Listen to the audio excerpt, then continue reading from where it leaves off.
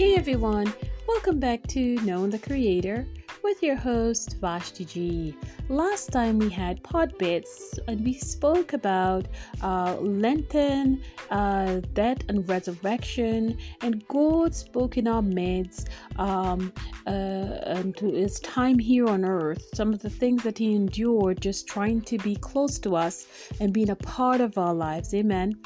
Today we will speak a bit about power and what God has to say about it.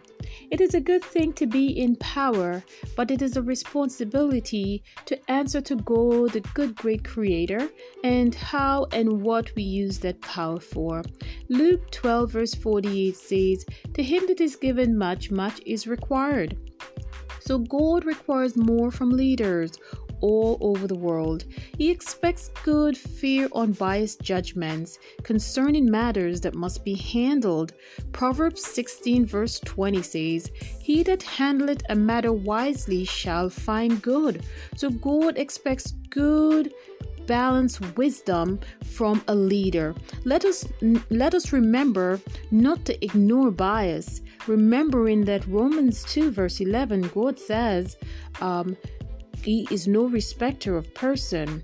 While he expects good judgment, he said in Romans 9 verse 15, "I will have mercy on whom I will have mercy on." Let us remember that the head or the one in power must get God's directions and follow through to keep a balance in decision making, knowing that God requires each leader governing individuals. He requires to give account under that leadership. Amen.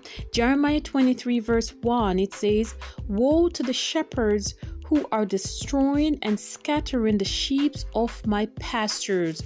So God is concerned with the leaders if they're not governing as he requires. Amen. That's all the time I have for you today. Join me again as we continue in Knowing the Creator. See you soon.